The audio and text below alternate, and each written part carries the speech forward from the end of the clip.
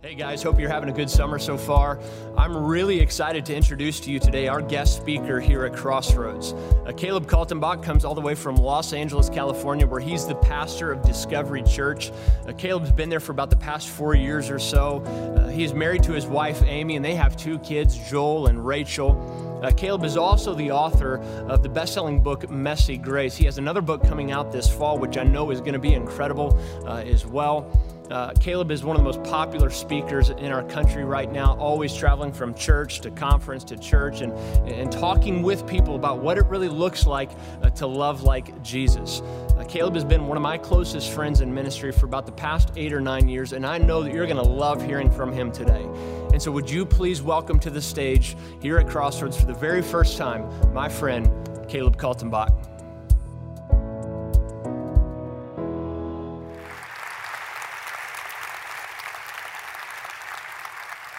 How are we doing, Crossroads? Good? Everybody okay? Hey, I want to welcome all of you who are here in this auditorium, as well as joining us from the chapel, watching Facebook live right now, or maybe you're listening or watching after the fact. I just want to let you know, this is a great, great place, and I love your pastor, and I hope you do too, Patrick. He is a good, good man, and I hope you're taking good care of him. And I love Daryl, and I've actually worked on staff for a while with Rick Kyle in my past, and I survived. And he's a great guy, and I'm just so glad that Rick's here to preach here in Evansville, Indiana. It's gonna be great. And he just loves, I love this church. I love Evansville. Jesus loves you. Anyway, you're gonna love Rick. If you're new and it's been a while since you've been to church and you weren't expecting to come, but you thought she was cute and you decided to come in and maybe somebody bribed you with lunch or whatever got you here, whether you've been here forever or this is your first Sunday or you're still, kicking the tires, checking out the hood, we're glad that you're here. Let me just tell you a little bit about me. One of my pet peeves, something that I don't do very well with, I do not do well with many different things. I have different phobias or whatever. I have an extreme fear of peacocks, but that's a whole different story that I'm not going to go into today. Maybe if I'm back, I'll tell you that story another time. But I don't like feeling left out. I don't like feeling out of place. I don't like feeling like I don't belong. I mean, seriously, it gets to the point where even I get annoyed when somebody takes my seat. I could be sitting somewhere and I get up and I could be gone for 10 minutes and I come back and somebody's sitting there. I'm like, dude, that's so rude. Okay, my stuff is right there. It doesn't matter who it is. If it's somebody I don't know or if it's my children sitting there, I'm like, get up right now. That is my seat. I don't like feeling left out, and maybe you don't either. I remember when my wife and I first got married, and some of you remember that if you're married. It's before you had kids, when you actually had a life and you did things with other people. We loved hanging out with our friends and everything, and it was just so awesome. But then all of a sudden, all of our friends started to get pregnant. We really had been wanting to have kids for a while, and so we're like, okay, maybe this is a sign from God. Everybody else around us is getting pregnant, so we'll try. And we tried, and we tried, and we tried. No matter how hard we tried, we could not get pregnant. And so we started falling into a depression. I was much more constructive. I threw myself into my work. My wife was much more destructive and just created chaos. She was watching Twilight movies and Hugh Grant movies and chick flicks, and ain't nobody got time for that. And I'm like, we need to get you pregnant somehow because I can't stand any more Twilight. No more Cullens, no more dude running around as a werewolf with his shirt off. So we ended up going to this fertility clinic, and we got pregnant with my son on our very first try, and his name is Joel. He's 10. We got pregnant with our daughter Rachel on our second try, and she's 8. And I just got to tell you about Joel. I love them both, but his birth was just so unique because it was our first, and we were like, man, we are not out of place anymore. We don't feel left out. Everybody, oh, we're so excited about this. And I could not wait to get to the hospital because I knew what to expect. I had seen the movies. I knew that when I got to the hospital, the baby would come out pristine clean and grab my finger. There'd be underscoring epic John Williams Star Wars music, a light coming down from heaven, and his first words would be, Father. And that is not what happened. Okay, if you're not married, you haven't seen a pregnancy yet, good luck. So we got to the hospital and everything was going right and great until the pain hit my wife, and she became somebody that I had not exchanged vows with at that point. And I put my hand on her shoulder to try to comfort her, and she said, don't you touch me right now. And I said, okay, Emily Rose, Linda Blair, whatever your name is. We need an old priest and a young priest right now. And The doctor came in and gave her drugs, and she went back to loving God and others at that point. And again, I'm sitting there, and I'm watching my son come out into the world. And when he came out, my expression went from this to, oh. I mean, he came out, and his head was a shape that was like rectangular. He was a color that Crayola had never invented a crayon for. He smelled funny. His neck wouldn't work. He made the most annoying noise, and I'm thinking in my head, maybe they need to put him back. He needs to cook some more or something. I don't know. And so I don't have much of a filter, if you know me. I will just tell you what is on my mind. And sometimes that's a good thing. Most of the time it's not. But they wrapped my son up in a blanket, and they gave him to me, and they said, what do you think? And I said, he looks like a turtle. And I loved my kid, trust me. But I mean, I was so happy to, hold my turtle, and my daughter looked like a ladybug, and, held her and bring them home. And then, you don't sleep for a long time, and you're like, I want to be back out of place, because at least out of place people get sleep. And it's just like, man, I don't like feeling left out. I mean, do you? I mean, some of you can feel left out on your way to church. You ever gotten in a fight with your spouse or your kids or your friend on your way to church? That's fun, right? You get in a fight in the car, you get in the parking lot, and everybody's like, okay, this is not over, but game face. Hi, how are you doing? And all during the sermon and worship, you're elbowing the other person. You need to listen right there what he's saying. You ever felt out of place when you're at a party, and everybody else seems to know each other, and then all of a sudden you're kind of like a wallflower up against the wall? Or maybe you fell out of place with your own family. I mean, bad news, I hate to break it to you, but Thanksgiving and Christmas are not that far away, right? I mean, how did that happen? And who was the genius that put those two holidays together like that? Because it's like, man, you work so hard during the end of the year, and then you spend time with people that maybe you wouldn't spend time with other than the fact you share DNA. And then maybe you feel out of place with some of your family, and your family starts talking about politics and everything. You're just like, oh, good night. How can we change the channel? Maybe you feel out of place in your work environment. Everybody else is climbing the ladder of success, and they're getting promotions, but you're not. Maybe you open up a business, and everybody else's business seems to be booming, but yours is not. You're applying for college, or maybe you just graduated, and you're going to go to a community college and everything, and then you're going to move on to another place, or maybe you're going to go to a trade school, or you've got a great job, or maybe it is that you're trying to get into a college. Everybody else is getting there. Everybody else got into their trade school. Everybody else has this great plan, but you have no grandiose plan for after you graduate, and you feel like you are not a member of the club. You feel like you don't belong. It could be that you're an empty nester now because all your children are gone, and it's the first time that you've been alone for years. And you're like, maybe we should adopt a 12-year-old. I have no clue. And so now you could feel out of place because you got to learn how to do life together, just the two of you. Or maybe you have your spouse passed away recently or somebody else. And so you feel pretty much like you don't belong wherever you go because you feel like you've lost your right arm, or you feel like something's not right. And for some of us, it runs a bit more personal, doesn't it? Everybody else seems to be married around us, but we're not. Everybody else seems to be in a relationship, we're not.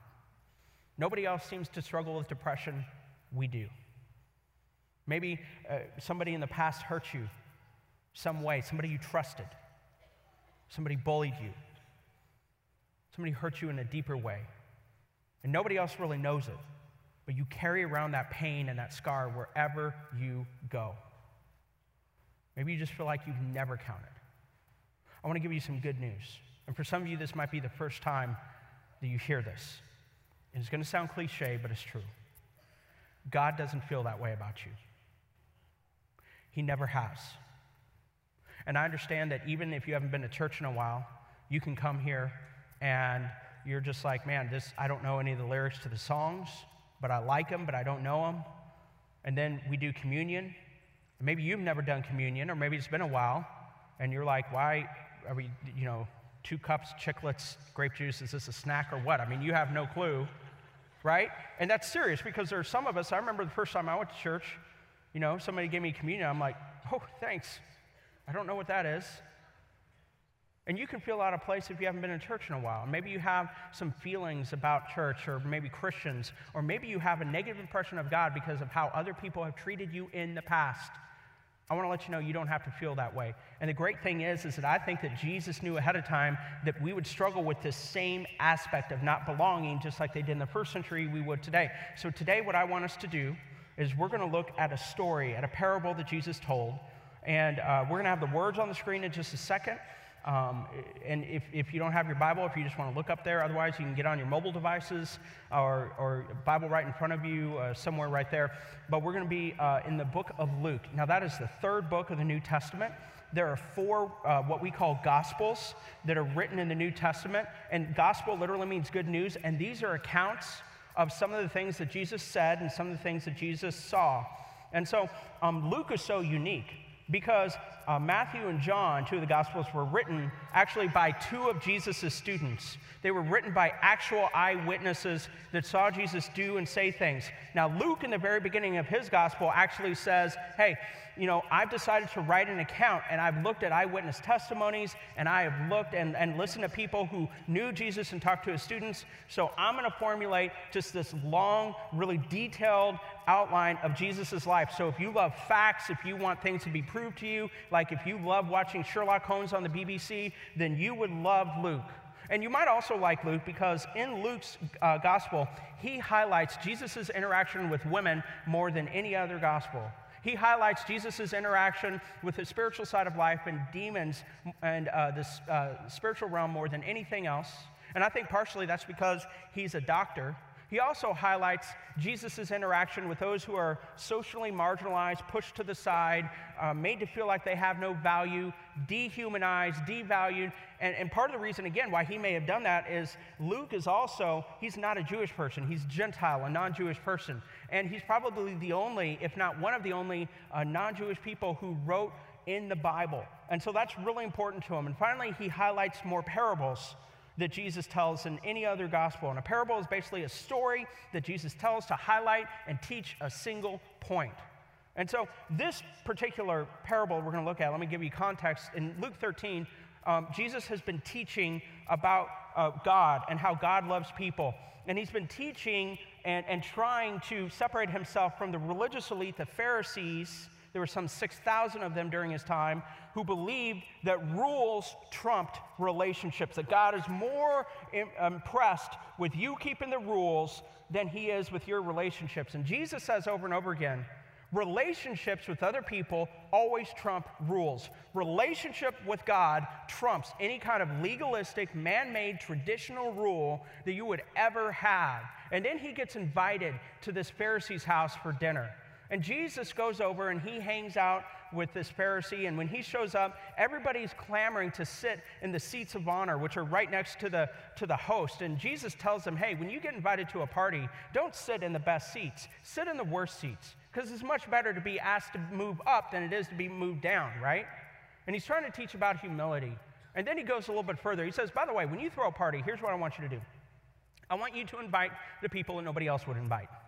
I want you to invite the people that you think have little value, the people who have no money, the people who are sick, the people who have been pushed out of society. I want you to invite those people. Now, the Pharisees and the people at this party were of the upper echelon of society. They did not like that.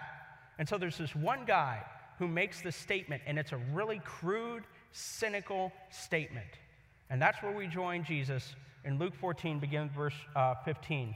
Hearing this, a man sitting at the table with Jesus exclaimed, "What a blessing it will be to attend a banquet in the kingdom of God."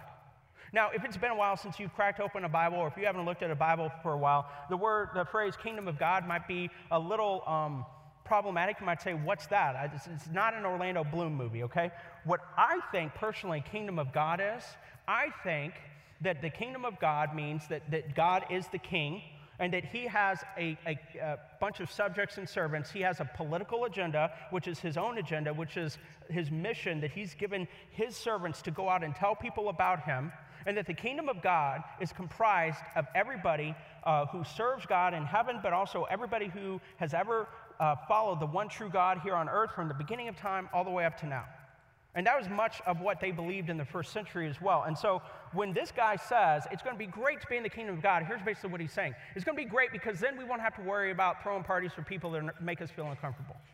We don't have to worry about hanging out with people that don't vote like us. We don't have to worry about hanging out with people that have had different upbringings than us. We don't have to worry about those people. You know, them, they, those people. And if you're used to reading Jesus, you'll understand this. Jesus does not take well to snide comments. And he's brilliant. So brilliant. Like, he was asked, like in the Gospels, do you know Jesus was asked like over 300 questions in the Gospels? He only answered 3 of them. And whenever somebody makes a snide comment, that is usually a setup for a teaching and especially a parable. And that's what we're going to join Jesus right here. And here's how Jesus replies with this story. He says, a man prepared a great feast and sent out many invitations. And when the banquet was ready, he sent his servant to tell the guests, come, the banquet is ready. Now, in Matthew's rendition of the same story, the master is actually called a king. So either way, this guy has a lot of authority. And in the economic standing of the first century, you had about this many people who were low income or poverty level. Middle class was about like this, and the upper echelon was about like this. And so whenever you threw a party, you never crossed economic barriers. You stayed within your own economic barrier, upper class, middle class, lower class, that kind of a thing. And so he would invite all of his influential friends, and this guy has a lot of money.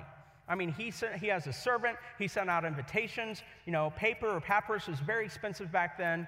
But this guy is going to throw a lavish party. It's just something that you don't say no to, you know? I mean, I'm willing to bet that whether or not you agree with whoever's in that White House at any given time, to be invited to the White House is an honor. There's probably a good chance you might go, right? Because it's cool. And so people would want to go to this. And everybody listening to Jesus' parable, because they loved oral rhetoric and tradition, and they were just like, wow, this is, you know, I love stories. So he's telling the story, everybody would be nodding, and then here's what happens right here. But they all began making excuses. One said, I've just bought a field and must inspect it. Please excuse me. Another said, I've just bought 5 pairs of oxen, and I want to try them out. Please excuse me. And another one said, I just got married, so I can't come. Now look, this is rabbit trail. I mean, just hear me out on this, okay? Free advice. If you invite somebody somewhere and they tell you, I can't come, I bought 5 pairs of oxen, they're lying. They don't like you. Sorry. And as ridiculous as that sounds today, it sounded as ridiculous back then. And everybody listening to Jesus at this point, their jaws would have dropped. They would have been like, oh, nobody would ever dare do that to somebody with so much authority. Because like Matthew calls this guy a king. And if he really is a king, if you rejected him, he could have you killed. He could have you thrown in prison. I mean, this is a big no-no. And so now everybody's thinking, what is he going to do? Is he going to get revenge? Is he going to force him to come? Because that's great to force people to come hang out with you, right? That works out really well. But here's what happens, and this would have made their jaws drop. Look at this. I love how Jesus turns the tables. Verse 21, the servant returned and told his master what they had said. His master was furious. You would be too. And he said, go quickly into the streets and the alleys of the town and invite the poor, the crippled, the blind, and the lame. And when people heard this, they would have said, oh, how? You know why? Because this means that the master is crossing economic and social barriers. He's saying, I'm not going to do anything with these people. I'm going to go down to the middle class and the lower class and the no class. And I want you to go out to the streets, which would have been the middle class, the main drag of town where people lived, who never would be invited to a party like this. And by the way, I want you to go to the alleys, which would have been the poverty and low income, where people hardly had a house or anything like that. I want you to invite them. Okay? And let me give you just some detail as to who I'm looking for. I'm looking for the poor, people that don't have hardly any money whatsoever. And I want you to invite the crippled. In the original language, this could mean crippled, or it could be of somebody of little value. Have you ever felt like that before? You ever been around people that made you feel about this small, and you can't really put your finger on it, but whenever you're around them, you're like, gosh, you like that guy. You know what I mean? And you just walk away feeling like, man, I don't know why, but I really feel bad about myself right now, and I don't like him. I have no clue. He also says, I want you to go invite the blind. And that doesn't just mean blind. It could mean people who are slow to perceive. You ever felt that way before? The people are having these long, lavish conversations and everything, and you're trying to keep up. Because, you know, like for me, I can feel that way because sometimes I'm good with coming back at people, but sometimes I'm not. I'll be having a conversation, somebody will say something, and I'll just be upset, and what should I say? And 4 hours later, I think of it, and I text them, and it just loses its impact, right? butt cheeks. Or the lame right here, these are people who were born with disorders and diseases. These are people that were born with disabilities. Maybe they incurred them later on, but people that really take a time and nobody cares for. And maybe you feel that way. Maybe you struggle with depression. Maybe you have a disease and you're afraid to tell people. You know, one thing in my life that's always been difficult is I have ADHD, so that can be difficult for me. Oh, a bird. I don't know what it is, but we all have something that we struggle with. And Jesus says everybody was invited to that table. Okay? It goes on right here. Look at verse 22. After the servant had done this, he reported, there is still room for more. Which, remember I said the whole population of this city or town, the middle and low income, was like this? I mean, good night. Most people were lucky to live in a one-room house back then. You didn't have closets or other rooms. So this guy's house to house most of the city was huge. And the fact that there's more room, this is an enormous, ginormous house. And it really underscores, you know, the idiosyncrasy and just how horrible it was that the first people rejected his invitation. It underscores the power of this person. And the servant says there's still room for more. Now look at this, verse 23. People listening to this part, their jaw, they would have said, no, you don't know what you're talking about. So his master said, go out into the country lanes and behind the hedges and urge anyone you find to come so that the house will be full. And people would have said, no, you don't know what you're talking about, because they would have understood what Jesus was saying. Going out to the country lanes would have been going outside the city limits, people who are not citizens of the city. In other words, let me put it in first century context, go out and invite the non-Jewish people into what God is doing. And then he says, go behind the hedges. And don't just invite, non-Jewish people, invite everybody you can find, even those behind the hedges. In the original language, that paints a picture of somebody building a wall with a lot of hedges around them. That you have been so hurt in life that you have built that as a protective barrier. Do you know somebody like that?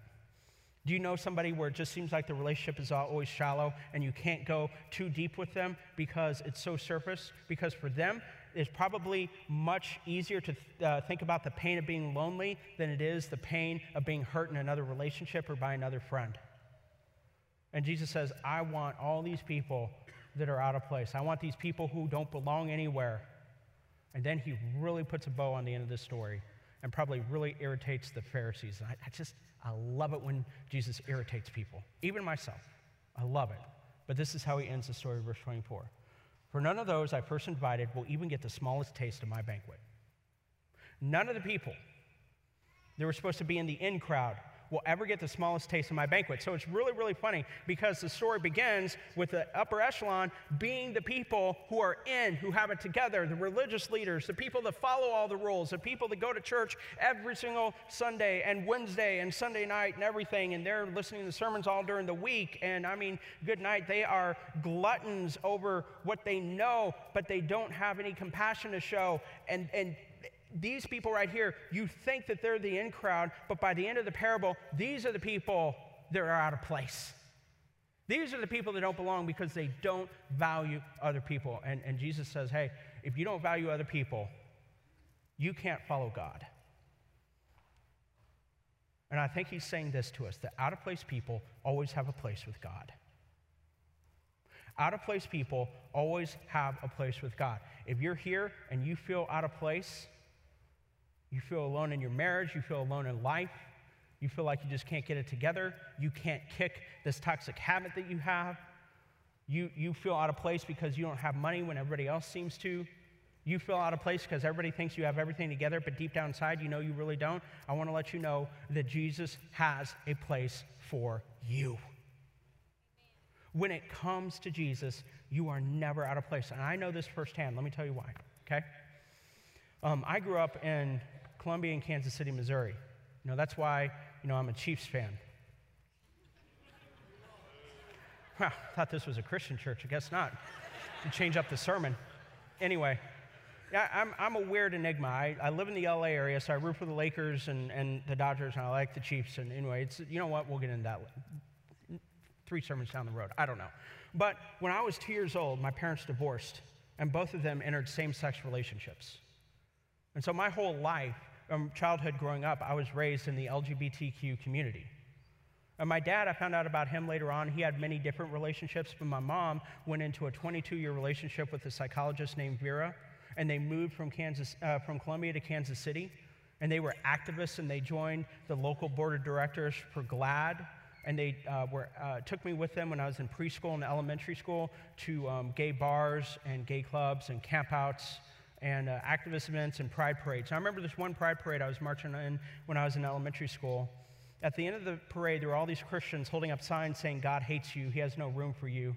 And if that wasn't offensive enough, they were spraying water and urine over people as they were walking by.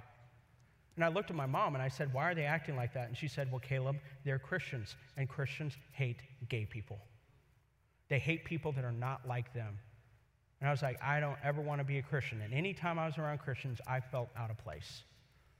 I remember my mom in the 1980s, her community was pretty big in Kansas City, and there were a lot of young men, as you well know, in the 80s who died from AIDS when we really didn't understand it, and I don't know how much we do now, but I remember we went to go see this one young man who was dying of AIDS. A few days before he died, he was in his hospital bed, and this is a guy that in his prime, he looked like Evander Holyfield, he looked like Mike Tyson, but now he weighed literally 90 pounds, shivering underneath 9 blankets. And his Christian family was there, and they were not approving of him being in a same-sex relationship. But they were there, but they had their big old Bibles open, and they were lined up against the wall like they were waiting for a firing squad to come at them, and they didn't talk to him, they didn't touch him, they didn't hug him, they didn't kiss him, they didn't talk to us. And I asked my mom, why are they acting like that? And she said, Caleb, they're Christians, and Christians hate gay people. And I said, reason 939 to never be a Christian. Because Christians don't like you if you're not a member of the country club. So by the time I got to high school when I was 16, my life was out of control. I had no centered worldview. I was sneaking out at nighttime, partying, getting drunk. I mean, you know, my hair was down to here, and since then the Lord taketh away and addeth. It's not funny. Not funny. I don't know what's funny, but I got invited to this Bible study led by a high schooler for high schoolers. And I thought, this is perfect. I'm going to go and be a pretend Christian. And when I get there, I'm going to learn about their faith and then dismantle it. And so I grabbed this old dusty Bible off my dad's shelf. I had never, ever really, owned a Bible.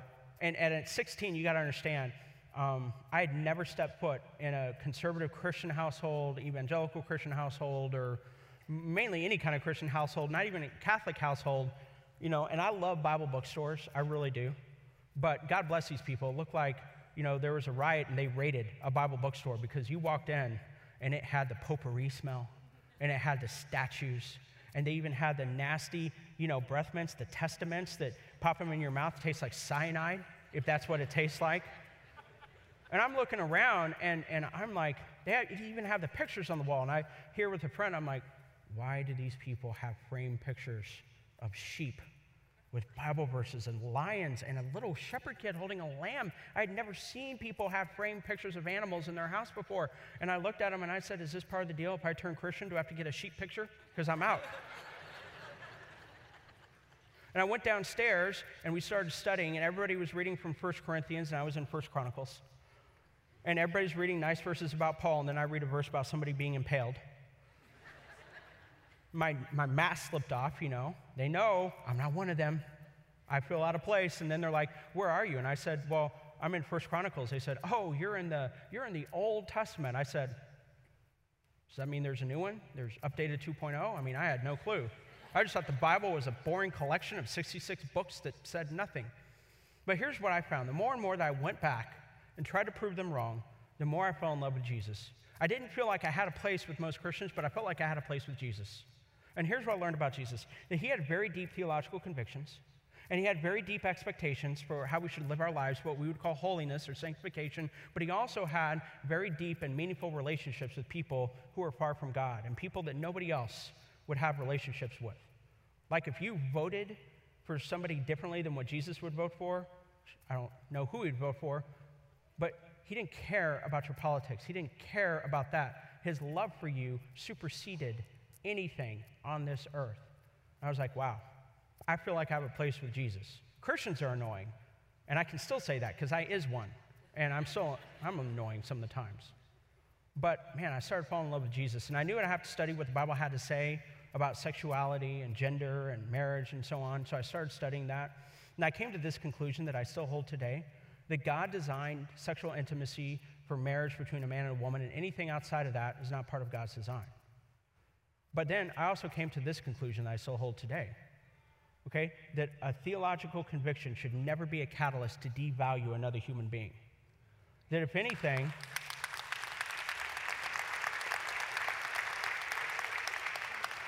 our biblical beliefs should drive us to love people where they are. That's called acceptance.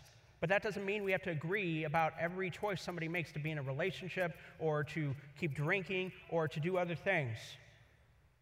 Because loving somebody where they are, that's acceptance. And Jesus said we should do that. He said in Matthew 5:46, if you only love those who love you, what reward will you get? Paul said in Romans 12:8, he says, as much as it depends on you, live at peace with everyone. And so I remember I became a Christian and got baptized. And I was so nervous to tell my parents, because if you can imagine how a same-sex attracted teenager or a gay teenager feels coming out to their conservative Christian parents, I was a 16-year-old teenager coming out as a Christian to my 3 gay parents who hated Christians. And they kicked me out of the house. Eventually, I was able to come back, but I kept on learning and studying about Jesus. And I learned that out-of-place people have a place with God. They have a place with Jesus, even my parents. And I learned that the more you lean into Jesus, he gives you the power to love the unlovable and forgive the unforgivable. That would not be controlled by bitterness. So, for those of you who have not been to church for a while, you darkened the doorstep of this church, you came in, you thought maybe the roof would crash down, and it didn't. You've been checking out this church, but you're still not sure. You're pretty sure maybe about half the people in here don't vote like you do, they don't look like you, they're in a different economic class, they live on the other side of the tracks, you're just not sure about all this. I want to let you know, if you feel out of place, you're in the right place here. I cannot tell you how much I believe in Patrick's leadership.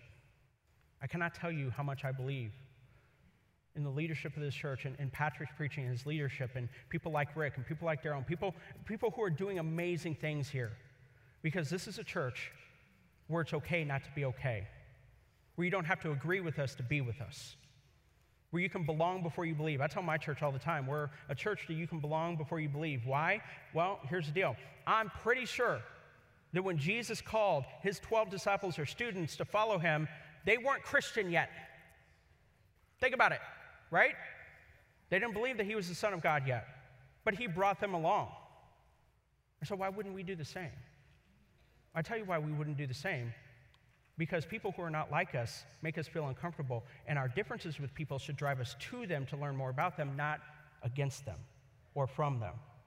And so I went, to school in southern Missouri, this mecca of Christianity, maybe you've heard of it, called Ozark Christian College. In southern Missouri, I had to get out of there as quickly as possible, because most places where you go, family trees, they branch. Family trees in southern Missouri just go straight up. It's just pole. They don't branch at all. Everybody's related. It's like the Appalachian Mountains. And so I went down there, and the cool thing about studying at different Bible colleges, you get to preach at all these small country churches. Like the first one I ever preached in was 6 people. The youngest one was 60. They wanted me to start a youth group of like 40-year-olds, I guess. The second church I preached in for 18 months. We had 25 people in the church. We had 50 people in the town. We were the largest church per capita in the world at that time. We had half our town won for Christ. And for 18 months, I went there and preached. And one day, after 18 months, I was able to convince my mom to come to church with me. The next day, I showed up, and 2 elders were waiting for me on the doorstep. And they said, "We want to talk to you." So they took me to the back room. We had 2 rooms. We had auditorium and the back room. And the back room was for children, but there were no children in the town. It's like a creepy Nightmare on Elm Street setting. I don't know. But we went back there, and they said, "Caleb, if you want to keep preaching here, don't you ever bring somebody like your mother again. We don't like those people." And I said, "Well, I don't like you, so I quit." And they're like, "No, you can't quit today. You got to preach." I said, "Oh, you don't want that." He said, I'm fired up right now. You don't want that. No, we don't have a sermon. You got to preach. So I went up there, and I gave them the most fiery sermon I could on loving people. And I ripped up my sermon I had prepared. It was on fasting. Who cares about fasting? And so I went and I preached, and as I walked out of that church, I said, God, if you ever give me the chance to lead a church, I want a church that is filled with out-of-place people who are cutting, who are hurting, who are depressed, who are in gangs, who think they have it all together, who have been divorced 5 times, who have had abortions, who are questioning their sexuality, who are trying to get along in life, because that's what the church is. The church is really a beautiful mosaic of broken lives, out-of-place people that God unites together to glorify himself. Jesus Christ did not die on the cross for a members-only country club that is more interested in how church is done than the fact that people around them are hurting, broken, and may go to hell if they're not the church that the community needs. Jesus Christ did not come to die on the cross for what everybody thinks is a church, but is really a Pharisee factory. And so now I want to say something to those of you who are Christian, and however long you've been a Christian, whether it's been 2 days or whether you've been a Christian since God was a boy. I want you to ask yourself this question over and over this week. Here's your assignment this week, okay? Am I a safe place for those who feel out of place? Am I a safe place for those who feel out of place? You see, what I love about Jesus is that Jesus' personality and his spirituality was attractional. People who weren't like Jesus liked Jesus, and Jesus liked people who are not like him, and they liked listening to him and spending time with him. That's why Jesus hung out in quote-unquote tax collectors' parties when no other religious person would. That's why Jesus, in the next chapter over in Luke 15, when he tells 3 parables, lost sheep, coin, and son, it begins in Luke 15, 1 through 3, and it says, all the tax collectors and sinners came to listen to Jesus. Why? They would never listen to any other rabbi, because Jesus was a safe place for those who felt out of place, and yet he was still able to hold on to his convictions. Because I believe Jesus Christ died on the cross for my sins and for yours. And I believe that when he resurrected, that our sin and shame and guilt was left in the grave, but he came up raised new. And when you believe in Jesus, I believe that can happen to you. But how dare we misappropriate the blood of Jesus by thinking that it is good enough for me, but not those people? Because I got to think, man, look, if you're not a safe place for people who feel out of place, if you're more concerned about, what you know than the compassion you show, if we're more concerned about what church looks like, if we're more concerned about all this than we are about people, do me a favor, call yourself a Christian, call yourself a disciple, call yourself somebody who follows Jesus, but never call yourself a mature Christian. Because maturity is not based on keeping the rules, it's not based on knowledge, it's based on loving people who are not like you. That's what it is. And maybe that means you go out to lunch with people. Maybe that means that, somebody who you work with and they vote differently than you go hang out with them and you get to know them.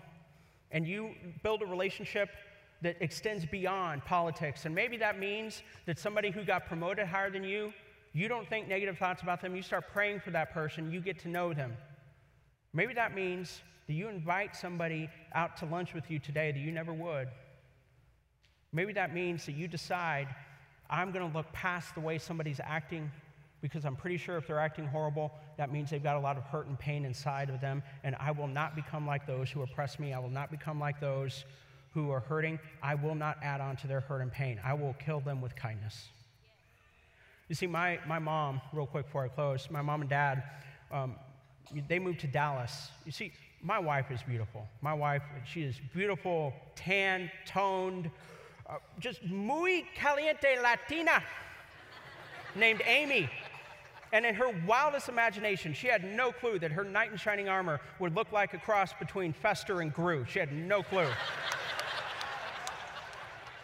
As I tell her, I say, I don't know what kind of horrible sin you've committed in the past that you're stuck with me, but this is your eye candy. Enjoy it. And she really wanted to study counseling, so we moved to Dallas, Texas to go to live near a school where she wanted to go study. And I started preaching at this church, and we preached there for 3.5 years before the summer of 2013 when we moved back to Southern California to go pastor Discovery Church. Now, when we were there, my parents moved there separately of one another. And they wanted to be close to our family. And then they started attending the church that I was preaching at. And in difference to the church over here that neglected my mom and pushed her aside, these people, my church, wrapped their arms around my parents, and they loved them, and they didn't want them to feel out of place. They wanted our church to be a place where you could belong before you believe, where it was safe. And they knew that there was a difference between acceptance and agreement. And 2 weeks before we left, both my parents, they gave their lives to Jesus. And so I think about that, and the only way that I know that that happened was that people there believed that out-of-place people always have a place with God. And that God's love and grace is bigger than we could ever imagine. Now it's your job to go tell people they have a place with Jesus. Let me pray for you. Thank you, Lord, so much for this opportunity to look at this story. Help us to be people who find people that are not like us and tell them that they have a God that loves them more than they could ever know. That they are never out of place as long as they're following you. It's in your Son's name I pray. Amen. God bless you guys. Love you.